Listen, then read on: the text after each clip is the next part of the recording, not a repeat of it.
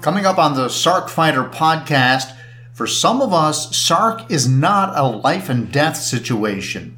But for Reg Alexander, it was touch and go.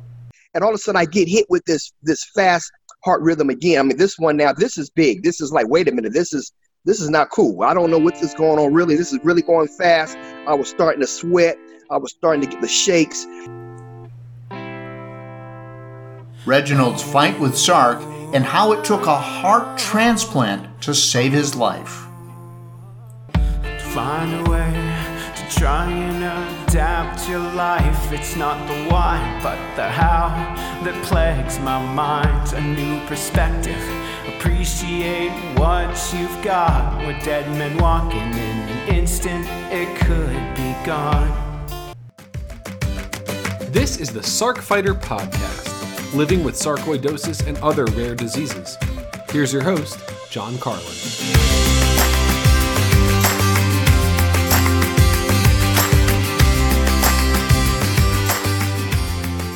Could be gone, and I don't know when will come.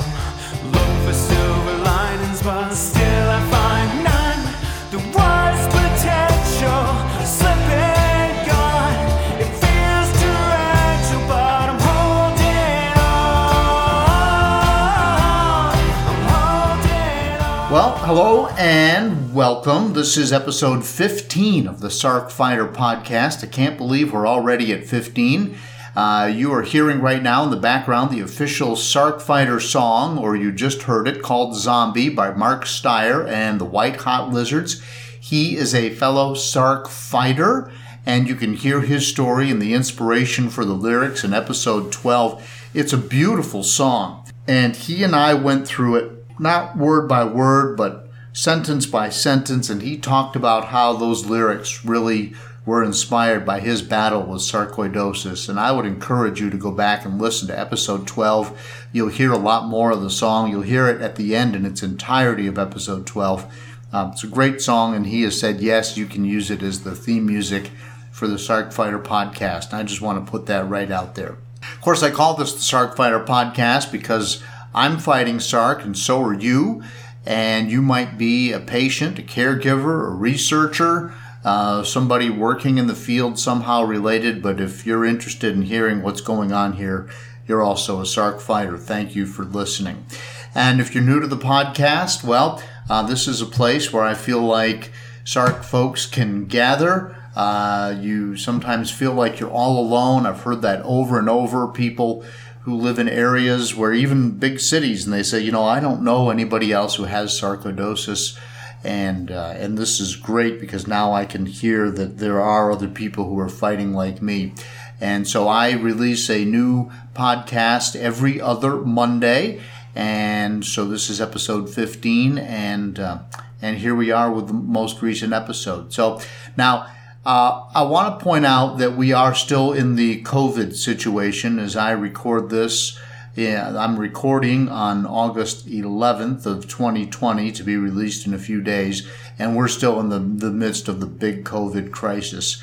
And a lot of Sark patients are wondering, well, am I more at risk because I'm immune suppressed? Should I be going out? Should I be the one who's staying home and sheltering in place?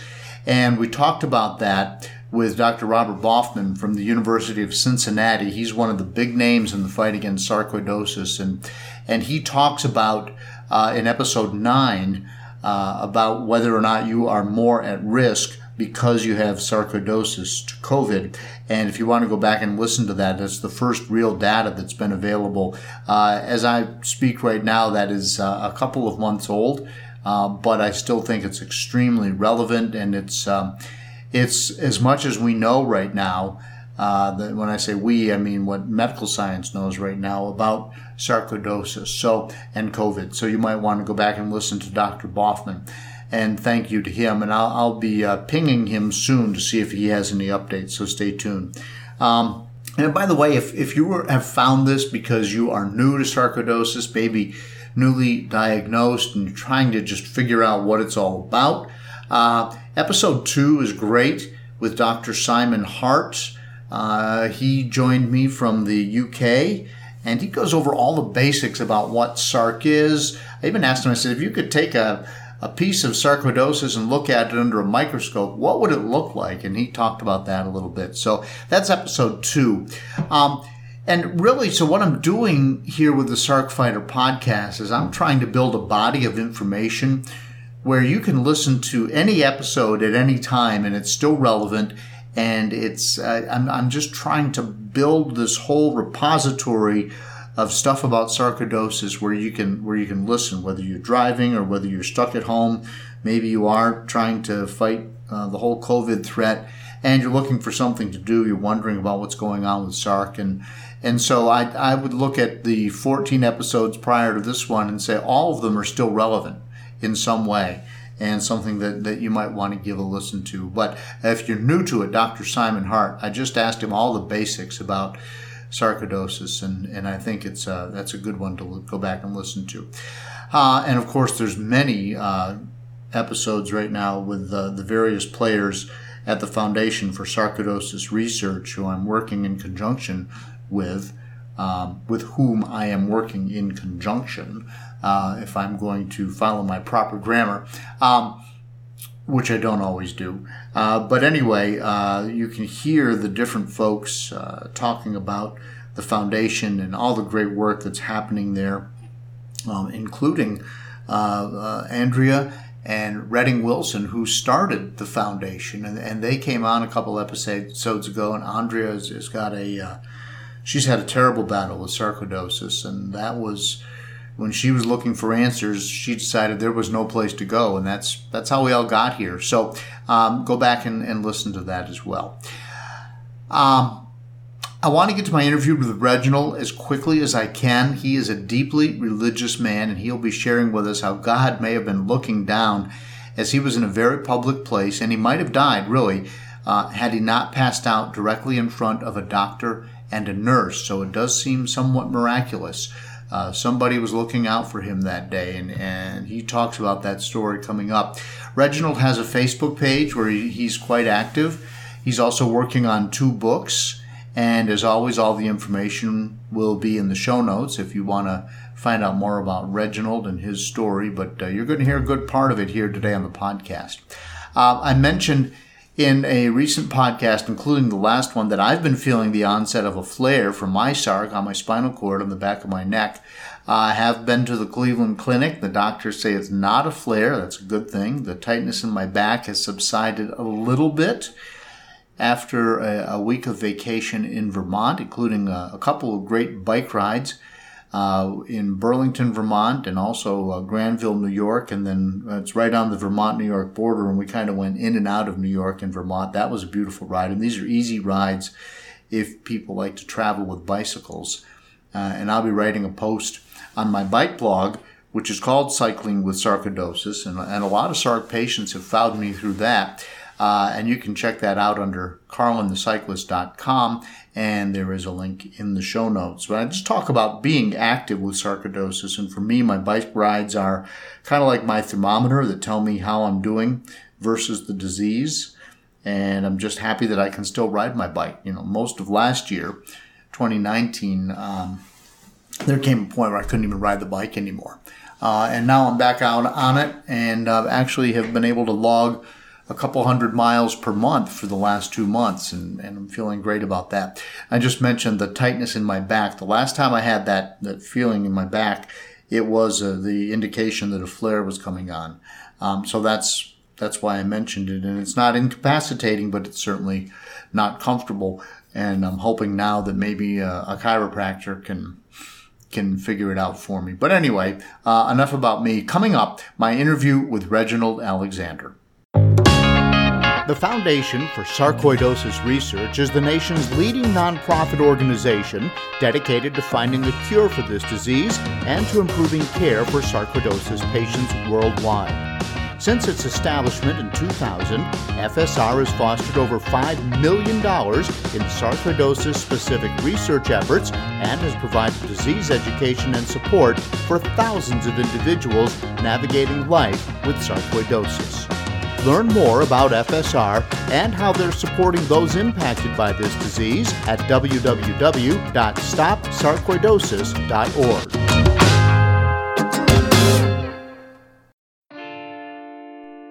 Well, hello and welcome back to the Sarc Fighter Podcast. I'm your host, John Carlin, and it is my pleasure today to introduce to you a real Sarc warrior, a real Sarc fighter, and Reginald Alexander is here with us today.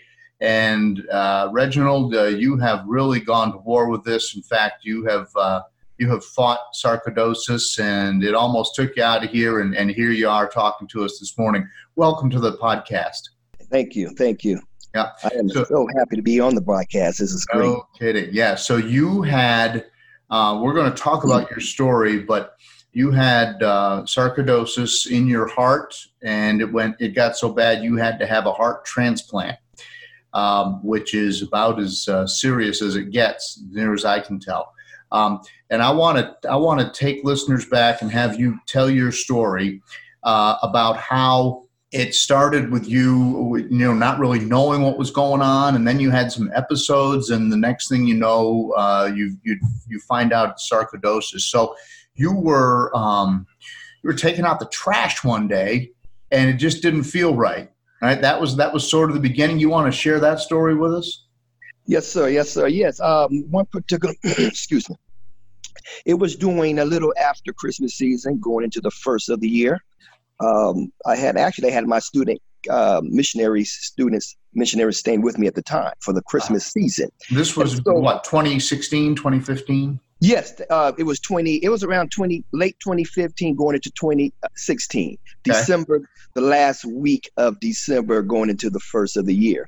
I was hit with some fast rhythm heart rates in my chest there in my heart. I was healthy. Did not know exactly what was going on, never experienced anything of this nature before. At that time, I just know that my heart was racing very fast. I was taking out the trash and one evening, and after taking out the trash, walking back towards my home, that's when the heart rate started hitting me. The fast heart rate started hitting me. What's that feel like? I mean, what does that feel like, a fast heart rate? At this time, this was my first time experience, and I just know that my heart was racing.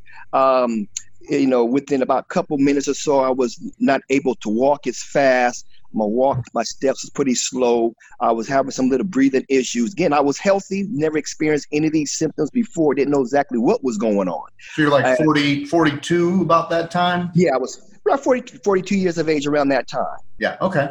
Mm-hmm.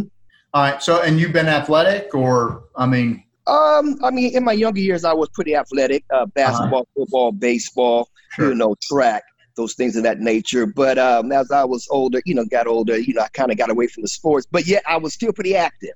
Yeah. I ran a youth program, so I had to keep up with my college students pretty often, playing basketball or just hanging out with them. But, I was always on the go with them on a regular basis. Sure. So there's no reason for you to believe that you've got any heart trouble at all? None at all. Heart issues really don't run in my family at all. Gotcha. Yeah. So you kind of passed that off. You went to the hospital that night, and they told you don't worry about it. Probably never happened again, but it did. So then the next thing you were telling me about was when you were taking a Greek class. Yes, I was taking some classes at Washington Adventist University. There in the DC metro area. And so working on my degree for theology. So I was taking a Greek class. And so I was at the chalkboard writing some Greek on the, and we was, basically writing out some, a text or so in Greek. And so there I'm at the chalkboard writing. And before you know it, I started getting that fast heart rate again.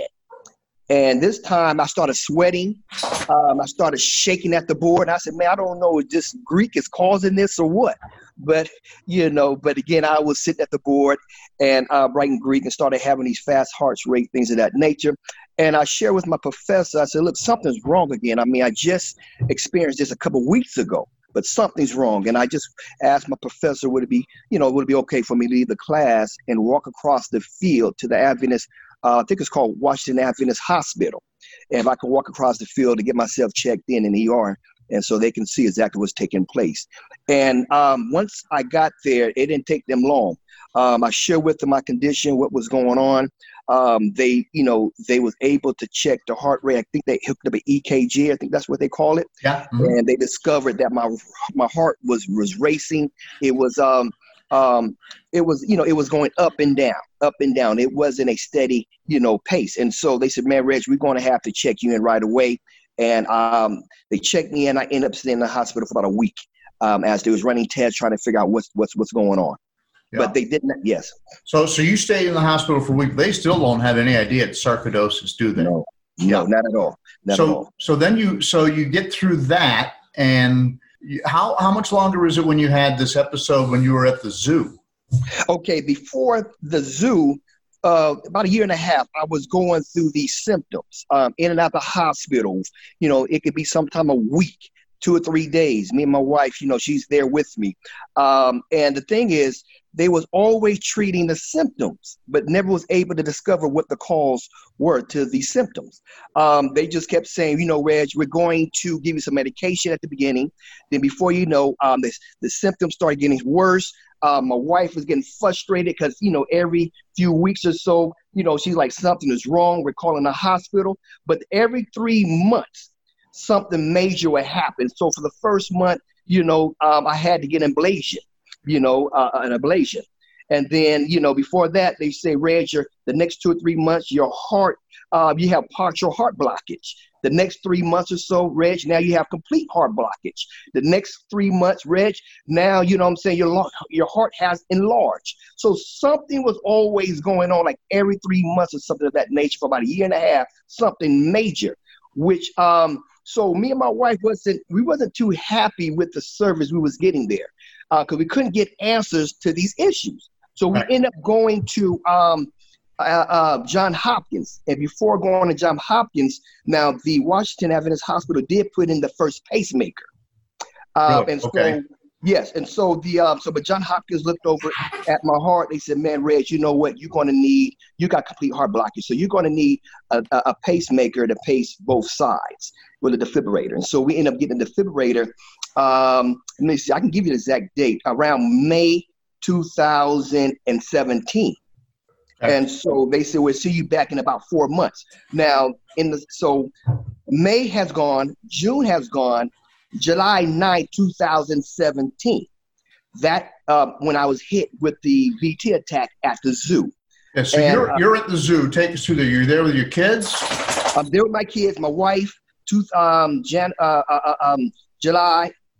9, 2017, at the zoo around 12:30, 1:30 in the afternoon. I'm there with my kids. Now, let me pause there. Before the day we got the defibrillator with the pacemaker, my doctor at Johns Hopkins said, Reg, we need to check in. We need to check to see, do you have sarcoidosis? Oh, really? That was the first time I ever heard that word. Never heard of it, didn't know anything about it. But they said, Reg, you know what? In about a few months, we need to check in to see that, to see that you have sarcoidosis. We need to begin that process. And so we never got to that date because I was hit with I was supposed to see them in August, but I was hit with the attack July 2009, 2017 at the zoo with my family. We're talking with Reg Alexander, a cardiac SARC patient here on the SARC Fighter podcast today. So Reg, let's pick your story back up. You're walking along at the zoo. You're with your kids. You're holding hands. You're looking at lions. You're looking at bears. You're getting ice cream. What's going on? And then all of a sudden, it's not. Okay. Well, let me share with you I'll share with you what took place at the zoo. So me and my wife, we traveled from Overton, Maryland, down to the Washington D.C. Zoo. It's about a 45 minutes drive. And so once I get to the zoo, parked the car. Matter of fact, let me share this with you. The day was packed. At the light, there's a sign on the side of the road, at the entrance saying, no parking, full day. And so I'm at the light, it's turning yellow. I'm thinking, should I move forward and get parking in the neighborhood, or should I make this left? I see cars coming out, so I make the left. I said, man, gotta be some parking. So parking lot A is full.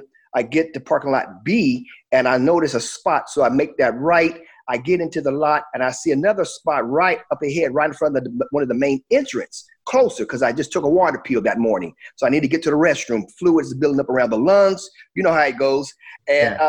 And so, so I parked the car, backed into that lot. I shared with my wife and my kids, look, man, Dad will meet you on the other side of the zoo. I got to get to the restroom. So I was probably about 30 seconds from the entrance. Once I make my way into the entrance, or 30 seconds or less, once I get inside of the zoo, within about 20 seconds, I pass out. I pass out. Just coming off the highway, I pass out. And so I passed out right in front of a surgeon, and his wife was a registered nurse. Wow. Yes. And so he's doing, what he needs to do to get me through that episode there. I'm on the ground. I passed out. I wake up, and he asked me if I'm okay, things of that nature. I said, I think I'm fine. Are you dehydrated? I said, I don't think so. I just had, just drunk plenty of water. Right. And so I'm sitting up on the ground, and but before that, coming out of the attack, passing out, there was an older gentleman. He was praying on the ground. He had his knees on, he was on his knees, had his hands on me, praying over my life, while there was a surgeon there as well, and his wife. And I said, look at that, man, the beautiful thing, the divine and the medical piece working hand in hand together, man. And so I come out of that. I hear the guy praying. The doctor asked me, Reg, are you okay? And I said, yes, blah, blah, blah. And so I'm sitting up. My wife finally makes it over to where I am. And so I'm sitting up. I'm so weak. She has to sit down on the ground, and her back is against my back. So we're both sitting on the ground. He's talking with me, making sure I'm okay. Before you know it, I'm passing out again, having another VT attack. My wife shares with me that she feels this weight pushing her back. And before I know it, I hear the surgeon saying, now I didn't know he was a surgeon at that time, but I hear the surgeon says, he's passing out again. Lay him down on the ground. So they lay me down on the ground. He said, lift his legs up. They're throwing water in my face. They're trying to keep the sun off my face as well. So he's doing all kind of different little things to kind of keep me from not going out. And so once I pass out there I'm going out the second time. He was able to get me through that. That is where I'm thinking, man, you know what? I don't know if I'm going to make it, because, I'm feeling all kind of weird. My body is hot. I'm moaning and groaning out of the mouth. My legs are moving. My eyes are probably going in the back of my head. My wife is saying, man, I never seen Reg look like that before. And so again, I got through that little episode there. And so the ambulance family shows up, and they take me to the hospital there in the DC area. Before they was able to take me, they had to get my heart, into rhythm a little bit more. It was out of sync. It was just up and down real fast. You have a pacemaker at this time, right? Yes, I had a pacemaker and a defibrillator at this time as well. Okay. So go ahead. No, in the ambulance, and they're trying to get you right, and you're praying that you don't die, right? Yes, sir. Yes, I'm praying that I don't die in front of my wife and kids. And so I'm wrestling with the Lord. There's a prayer warrior there as well. The surgeon is there. I got all kind of things working in my favor. The ambulance finally shows up. They're not able to leave the campuses yet. Matter of fact, they're not able to put me in the ambulance because my heart was still racing. I'm still in VT mode at that time. Didn't realize it, but that was what was going on at that time, according to the doctors. And so they was able to get the heart under control just a little bit to put me on a stretcher and then roll me into the ambulance. Once they got me in there, they said, Reg, we still can't move yet. They still had to get the heart rhythm under control a little bit more, and they was able to do so. And then ended up taking me to the hospital. I can't remember the name of the hospital, but so around the corner from the zoo there in the Washington, D.C. area. And so so I'm there for quite a few hours. So that my wife shared with me, I don't even remember this, but my wife shared with me that they had to put those patches on me to shock my heart back into rhythm. Really? Okay. Get it stable. So now I'm there. So they called Johns Hopkins. They realized Johns Hopkins might care. But before they called them, they said, you know what? This brother he has a pacemaker and a defibrillator. Why this thing didn't go off? So they were scratching their head trying to figure out why this thing didn't go off to shock his heart back into rhythm. And so it never went off. Really? Never went off. Well, so at this point, you still don't know you have sarcoidosis. No. You just know that your heart isn't working the way it's supposed to be. Yes. So you leave the zoo, you go to the hospital, and then did you wind up going to Johns Hopkins at some point and getting the sarcoidosis diagnosis? Yeah, the same evening, they end up calling Johns Hopkins because they knew that was my care. So they said, Johns Hopkins, what do you want us to do with Reg? You want us to bring him in or just keep him here? They said, no, bring him in. And, and taken to the 5th floor at Johns Hopkins Hospital. And that was the beginning of my, what I'm looking for. The 5th floor now, became a place where I began to know very well. Is that what you call the foxhole? I call it the foxhole, the 5th floor, the foxhole. Right, and it's because it's like a battle, and people don't know what a foxhole is. That's something you dig into in battle so that you don't get shot. It gives you cover, and you try to emerge alive from a foxhole at the end of the battle, and so that's why you call it the foxhole. Yes, sir.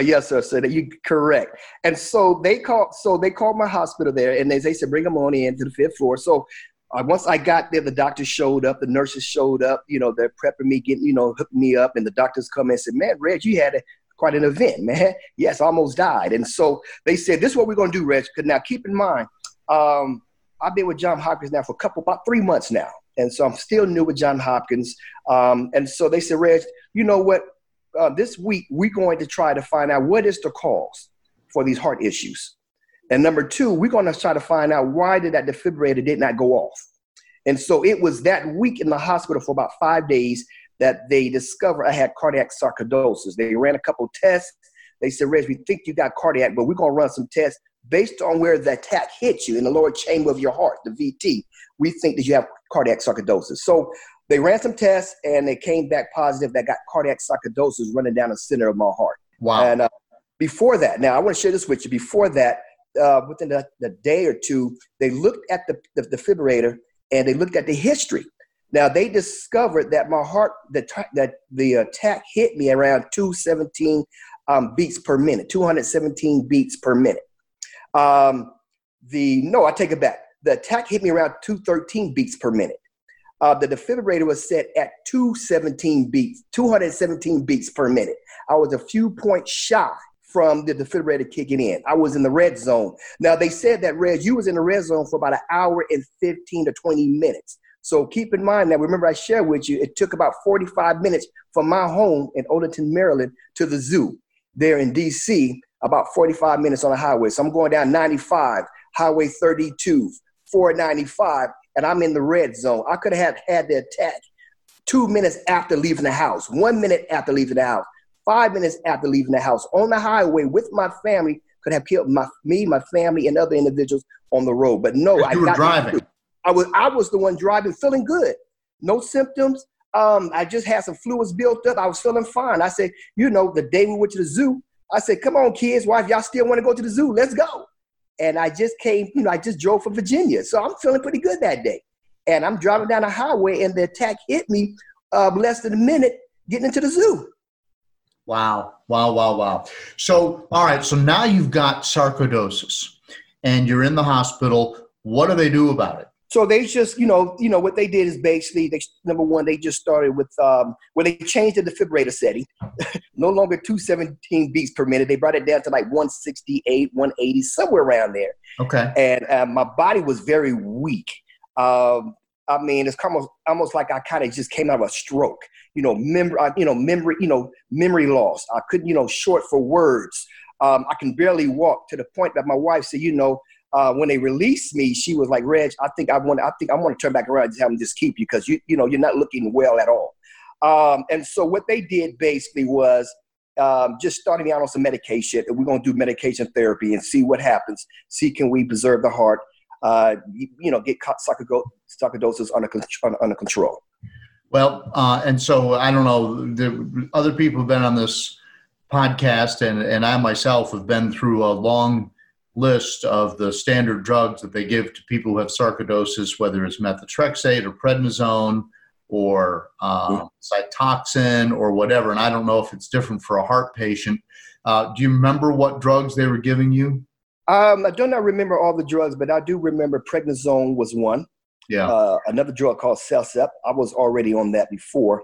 Okay. And then I remained on my heart medication. I can't remember any of those medications, but it's for AFib and a couple of heart medication, medication. But prednisone was one of the new ones that they put me on coming out of the hospital. That's usually what they do right away when they discover it's sarcoidosis.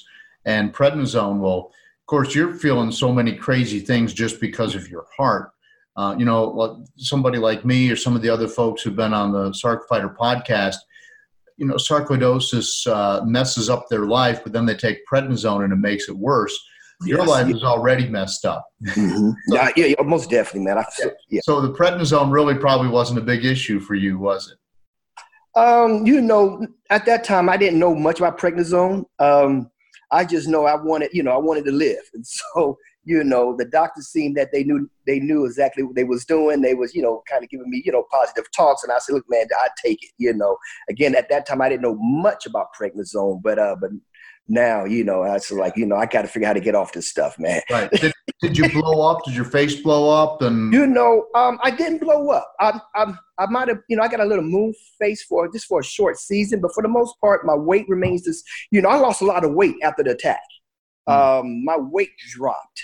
But I would say that I did not gain any weight for the most part for a very long time. But I'm a vegetarian, basically vegan.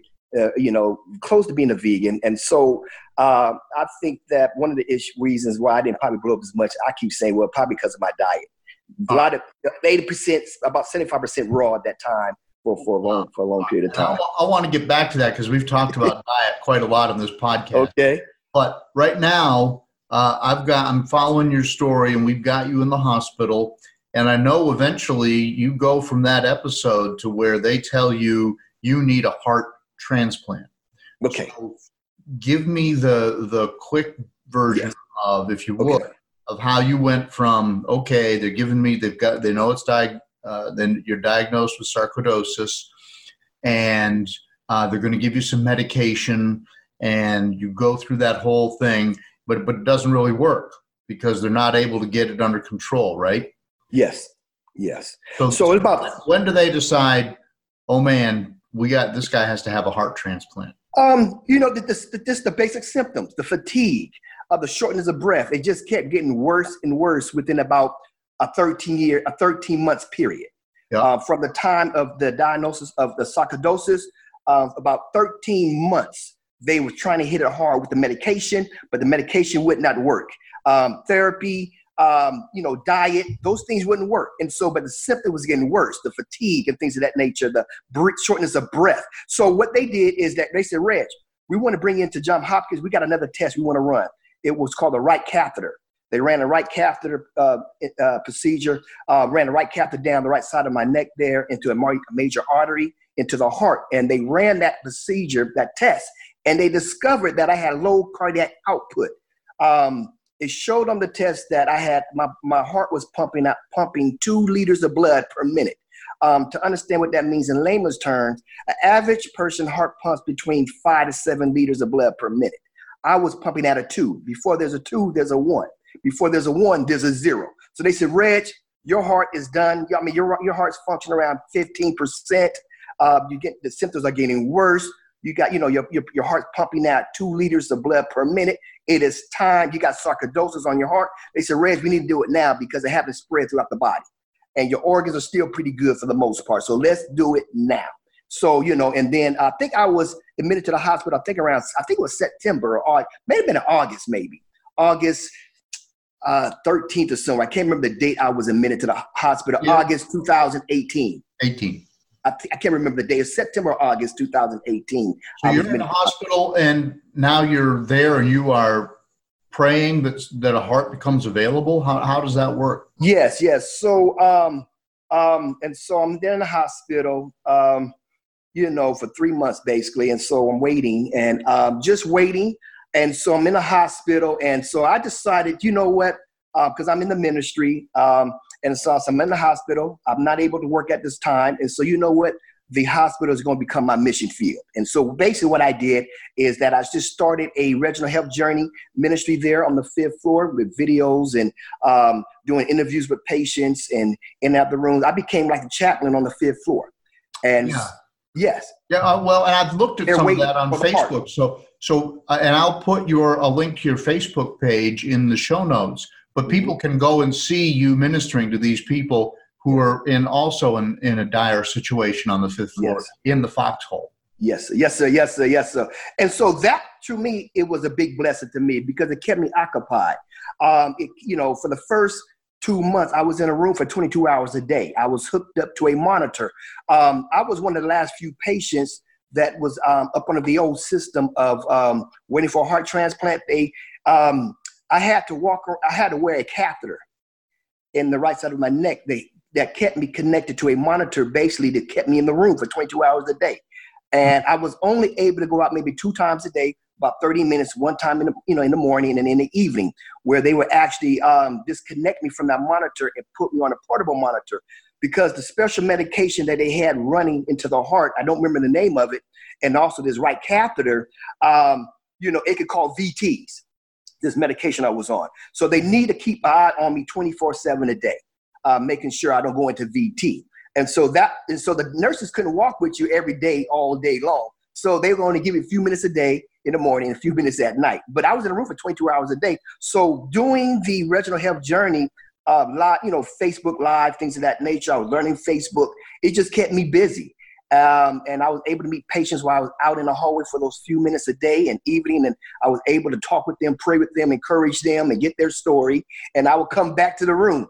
And I would get on Facebook and say, y'all, remember these individuals on the 5th floor in the so, remember them, and, we're praying for them. So, yeah, it was all kind of good things going on, encouraging them, doing a lot of writing as well.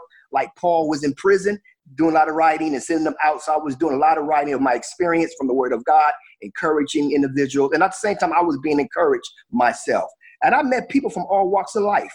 I met the first African-American brother, who stabbed, who owned a Subway. He was the first guy to own a Subway.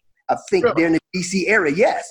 And he passed in the hospital. I was able to spend some time with him and encourage him. And we'd sit there and listen to Aretha Franklin old gospel songs. And I met a well-to-do family from another Spanish country somewhere. I can't remember the name of the country, but they're doing very well. I mean, they're like the elite there, man. So yeah, I was able to meet all kind of folks from different walks of life. I met a colleague of mine, Van the Man. He had sarcoidosis. And pulmonary sarcoidosis was waiting on the heart. So he got his about a month and a half before I did. But yeah, he was a sarcoidosis patient. So we spent a lot of time together in the hospital as well. And so you got basically 22 hours a day you're in your room. The other 2 hours you're out talking to these other patients. You're ministering to them. And I know that you've followed some of them. Some of them have passed in the meantime. Yes. So what happened? Let's take us up to the day all of a sudden they say, we've got a heart for you. Then what happened? Okay. So prior to the heart, I was able to get off the catheter because I kept getting an infection in my neck. So they about 2 times. So once you get 2 or 3 times an infection, they got to take the catheter out. So guess what? You're free to walk the hallways as long as you want. And so for the month prior to the heart transplant, I was able to walk around the hallways. So the week before the transplant, about 2 weeks, my health took for the worse. I was not able to really walk as much. I was not able to play, the joke with the nurses and the doctors as much and the patients as much. So Reg's voice was beginning to become more silent in the hallway. Matter of fact, some of the patients would say, you know what, we haven't heard Reg. We haven't heard the music, because I was known throughout the hospital, Johns Hopkins, the guy that would walk around the hallways with gospel, with inspirational music. So patients would be looking to hear it. And they were like, we haven't heard the guy that's walking around with the music. Is he okay? And so my health took a turn for the worse.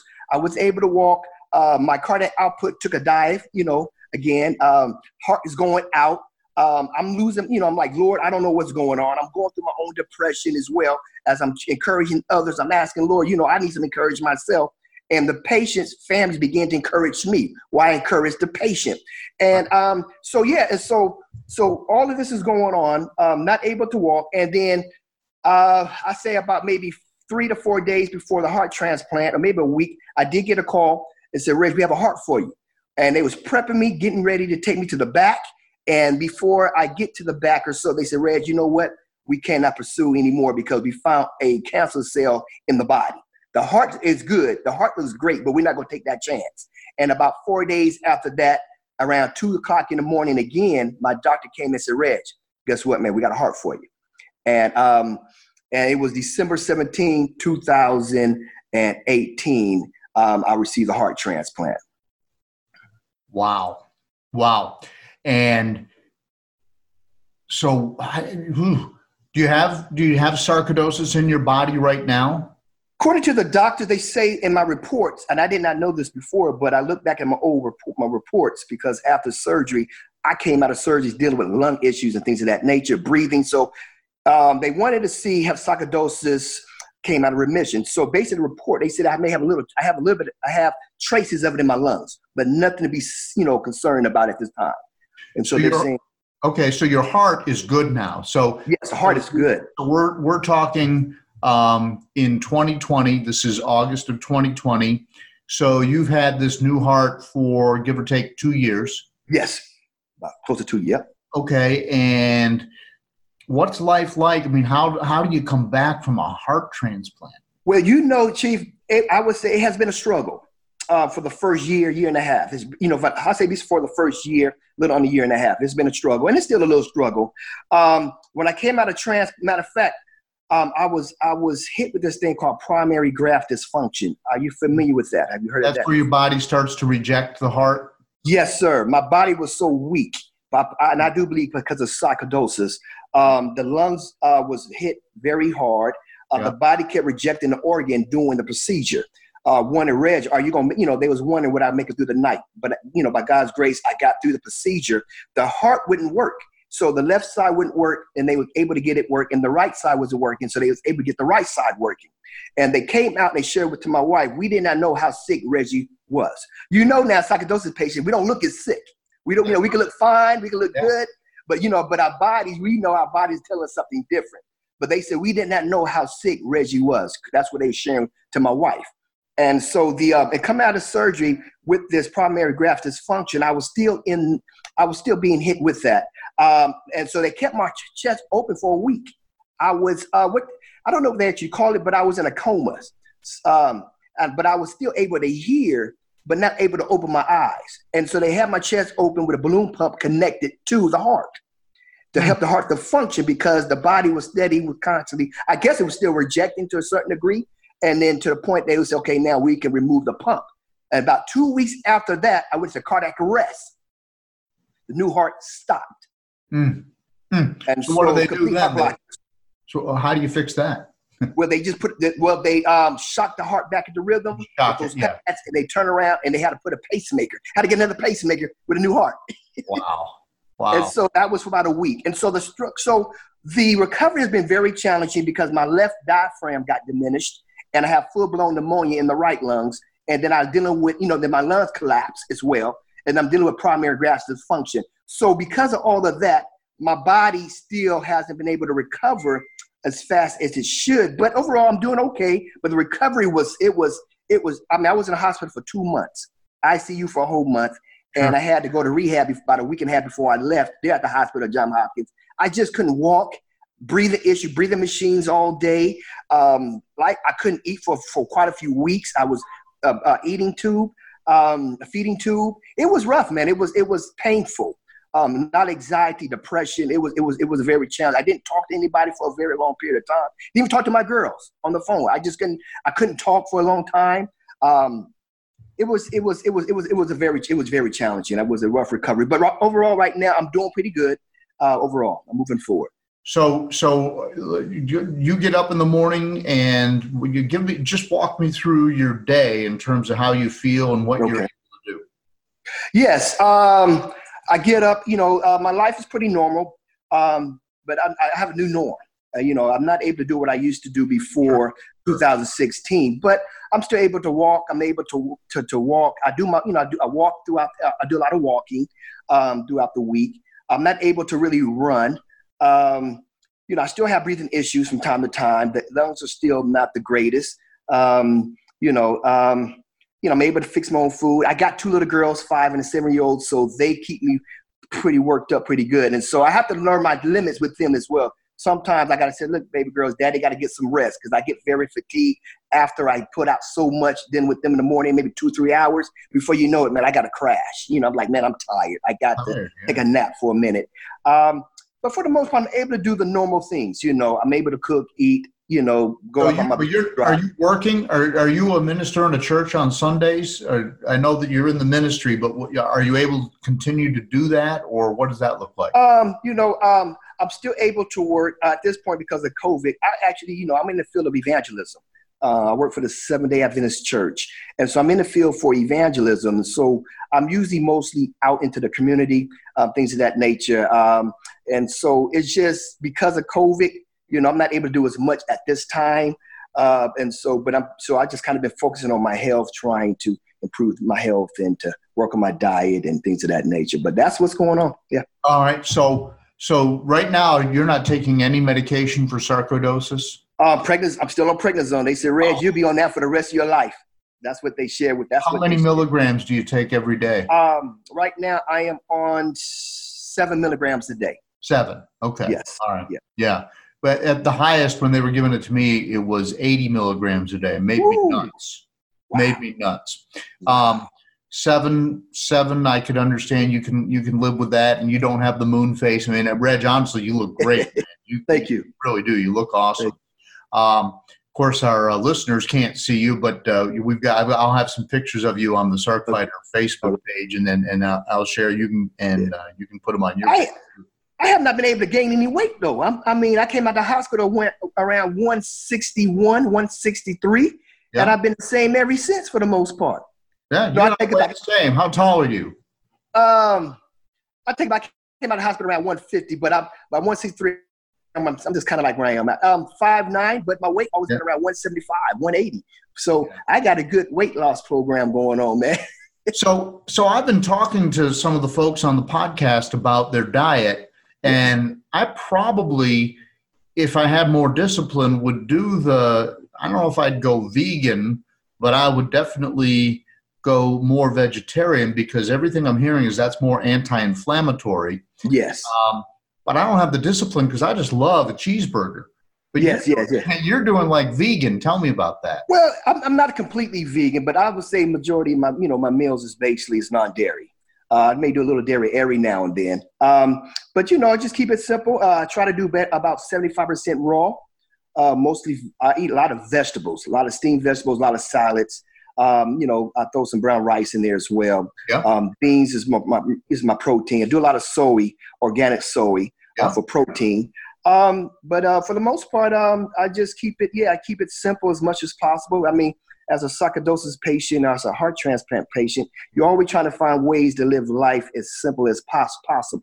So I don't do anything, too big or too, fancy, but just keep it simple. Just a lot of, like I said, a lot of salads, a lot of steamed vegetables, broccoli, cauliflower, cabbage, those type of little things there. And Now, is that the way you always lived, or is that something you? For the most part, for the past 22, 23 years, probably, yes. So I was already living. See, this is the thing, and this is why the doctors were shaking their head at the beginning, because they said, Reg, you're healthy, man. You don't drink. You don't have cholesterol issues, high blood pressure. Your arteries are clear. You're vegetarian. They kept shaking their head trying to figure out what was going on. So they kept treating the symptoms, because they're thinking we could just treat the symptoms. Maybe he recover, because he's a healthy guy. He was a healthy guy. Right. Yeah. Right. Man, I'll tell you, because I was hoping that if I sacrificed all the things that I like to eat, that would fix it. But you were already doing that, and you still got sarcoidosis. No. Yes, sir. Now, did I see that you're going to write a book, or you're writing a book, or think? Yes, I'm writing 2 books actually. One is I am writing a book, Pain to Joy in Affliction, Turning Pain into Praise. That's the first one. And so it's just a devotional book, and it's just beautiful devotional thoughts that was birthed out of my journey. From discovering cardiac sarcoidosis to heart transplant and life after. Yeah. All right. That's one book. What's the other book? The other book is going to be dealing with the journey going all the way back to 2016, but it's going to be more detailed. It's going to be more of the story. The first book basically just deal with devotional thoughts. It's a little, a couple little episodes here and there, but you're not going to get the full story until you get the second book. The second book is going to have the full story.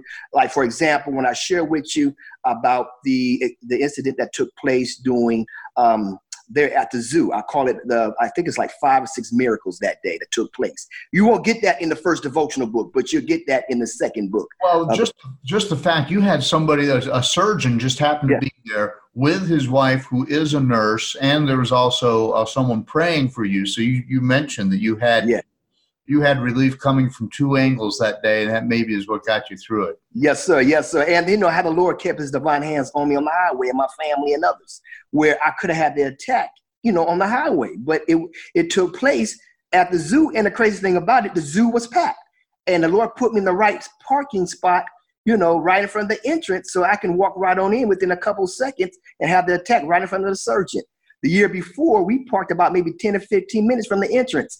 And, and if I had the attack in front of my wife and kids, they wouldn't know what to do. But that particular day, it was right in front of the entrance, packed house. That spot was for me. It was a divine appointment. The Lord set it all up. And I talk about those 5 or 6 miracles that took place that day. In the second book, I will talk about also what took place during the surgery night of the primary graft dysfunction, and how the Lord allowed me to be able to get through that, get through that particular episode as well. And cardiac, when my heart went into cardiac arrest, complete heart blockage. I will probably talk a little bit more about that in the book, but not in the first book. But sure. See, there's a lot of things that I will be discussing in details. How will people get these books once you finish them? I would say, the best way is to, if they just join Reginald Health Journey page, Facebook page, Reginald Health Journey, Reginald Alexander Health Journey page, they will, once the book hits the press, they will get noticed right then.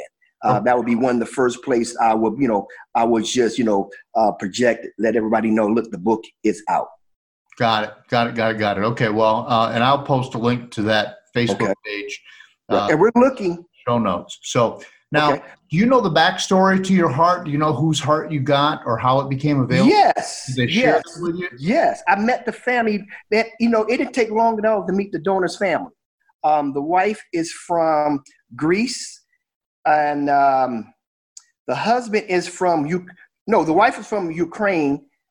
Well, I think the wife was from Greece and the husband from Ukraine. Okay, and so who did you get? I got the husband. I got the husband's heart. How did he die? He died. He was hit with a brain aneurysm. Okay, so he didn't come from a car accident or something. No, man, he was healthy for the most part. He was hanging out with, getting ready for Christmas. Him and his son and the family. I mean, their business as usual. Man, they're doing pretty good. Matter of fact, they lived a few blocks from where I stayed in Odenton. And, nice, beautiful family. The son is about 11 years of age. They had a business or two. They doing, both of the parents are very educated. They did well for themselves. They was, again, getting ready for Christmas, and he got hit with a brain aneurysm December 2017. And they rushed him to the hospital, and he didn't make it, but he was an organ donor, and you get the heart. Yes, he was not. His wife was the one who decided to, to go that route. And that's a story in itself as well. And so that will be in the book as well, in the second book. And that is an amazing story because she wrestled with that. The in-laws, they share with her, no, we do not want you to do that. And but she wrestled with it. She went on and did it anyhow. And they, be honest with you, they have cut her off from the family, her and her son, because she decided to give his body up, to be used for organs to be donated. About 6 families, I know he was able to donate a heart, lungs, kidneys. I mean, 6 or 7 of us was really, we was, 7 lives were saved from what he, from his organs. Have the in-laws met you? Are they familiar with how you're doing so well? No, they didn't meet me, but they did not have met the in-laws, but I did meet the wife, and I share with her on behalf of the group that, we're forever grateful for what you've done, the sacrifice, because she shared with us first the challenge that she was faced with. Even with herself, she wasn't really 100%, knowing what she's doing the right thing. And so, but when she met the group, met us all at the same time, for the most of us, she came back.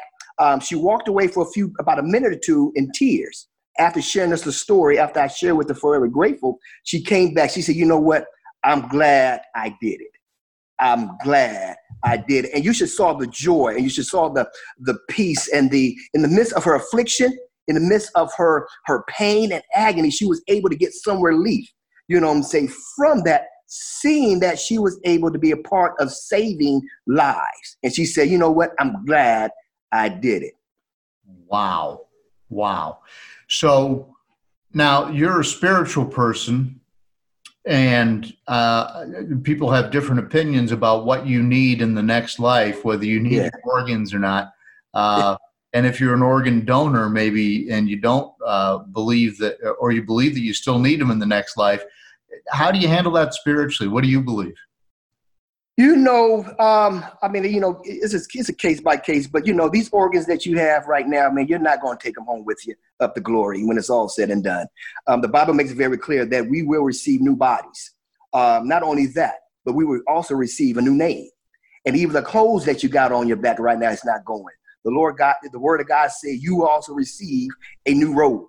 And so you're not taking these things with you when it's all said and done. But I would say this here is that, just knowing that, it's save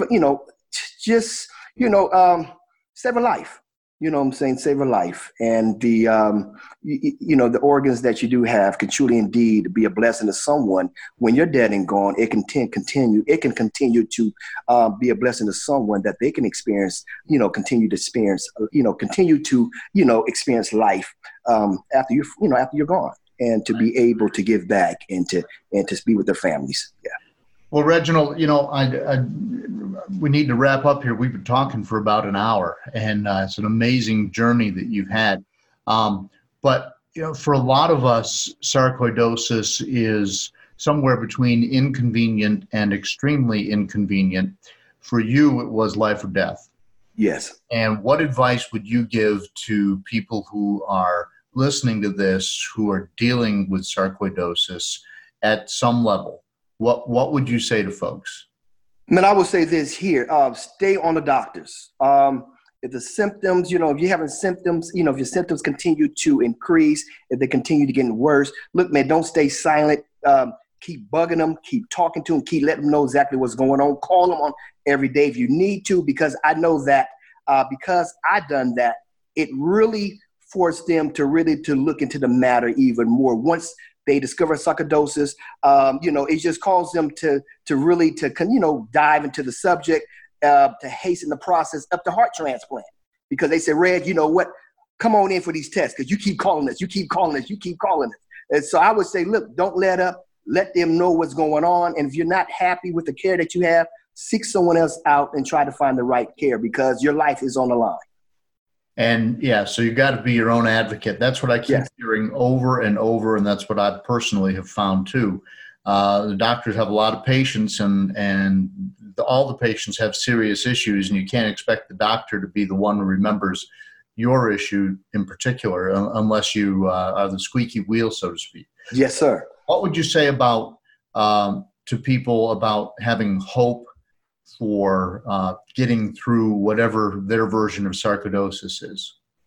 Number one, stay positive. Don't think about the negativity. Don't think about the what ifs. Because I am a man of faith. I do believe that God still heals, and he's in the healing business. And so my thing is always move forward with a positive attitude. Not, saying you don't want to be negative. Keep pushing until you offer up your last breath. You don't know exactly what the turnaround may be at the end of the day. You may be surprised. I hear stories all the time that folks, that dealing with sarcoidosis, doctors said that they only had 2-3 years left to live and things of that nature, but yet they're still living 15, 20 years down the road. So you never know. So stay positive. Just keep pushing. Do the right things. Do those things that you need to do. Eat right. Exercise. Take care of yourself. Eliminate stress as much as possible. And again, just, remain in a positive attitude. That makes a big difference. What affects the mind affects the body. What affects the body affects the mind. But I'm just saying that if you can stay in a positive attitude, you'd be surprised, what that can actually do, as you wrestle with as you wrestle with sarcoidosis. Yes. Right. Did you go to counseling? When I did counseling before, I was admitted to the hospital. I remember, I remember telling my counselor one day about a week before going into heart transplant interview, that I don't think I'm going to make to see the heart transplant interview at the end of the month. But the Lord set it a way where I was able to get it a month early. But it was that time, about a week before the transplant interview early I received, not the end of the month, but early. the beginning of the month, I said, you know what? I don't think I'm going to make it. And so it was a time where it was a struggle. And I shared with her, I don't think I'm going to live long enough. And so, yes, for about a couple months, I was seeing counselors I was seeing 2 counselors a week. And so it was very helpful. It was a lot of good things that I learned from them, things of that nature. But yes, I would most definitely say, get some counseling, biblical counseling. I would definitely say that. I'm sorry for saying that, I'm in the ministry, but it's the hope that they give you, you know what I'm saying, that takes you to the scripture, letting you know that God is still in control. That's the piece that I really enjoy at the end of the day, that God is still in control and he can turn this thing around. But counseling most definitely, and after transplant, even after transplant, counseling is a must. And I would say this for the caregivers. For those who are actually caregivers, definitely you got to get counseled before the transplant, or if you're dealing with someone that you're having a serious issue with sarcoidosis, get some counseling because it can really wear down on the household. If, in my case, I was dealing with sarcoidosis for 3 years, 3 years before the transplant, basically. So a lot went on, and my wife had to endure so much. And I would say, just watching her experience, I would say definitely, man, caregivers, you got to get some counseling as well. Not just the patient, but the caregiver as well through the whole process. Reg Alexander, thank you so much for sharing your story on the Sarc Fighter podcast. It's an amazing Thank you for having me. Struggle and recovery. Thank you for having me. Thank you.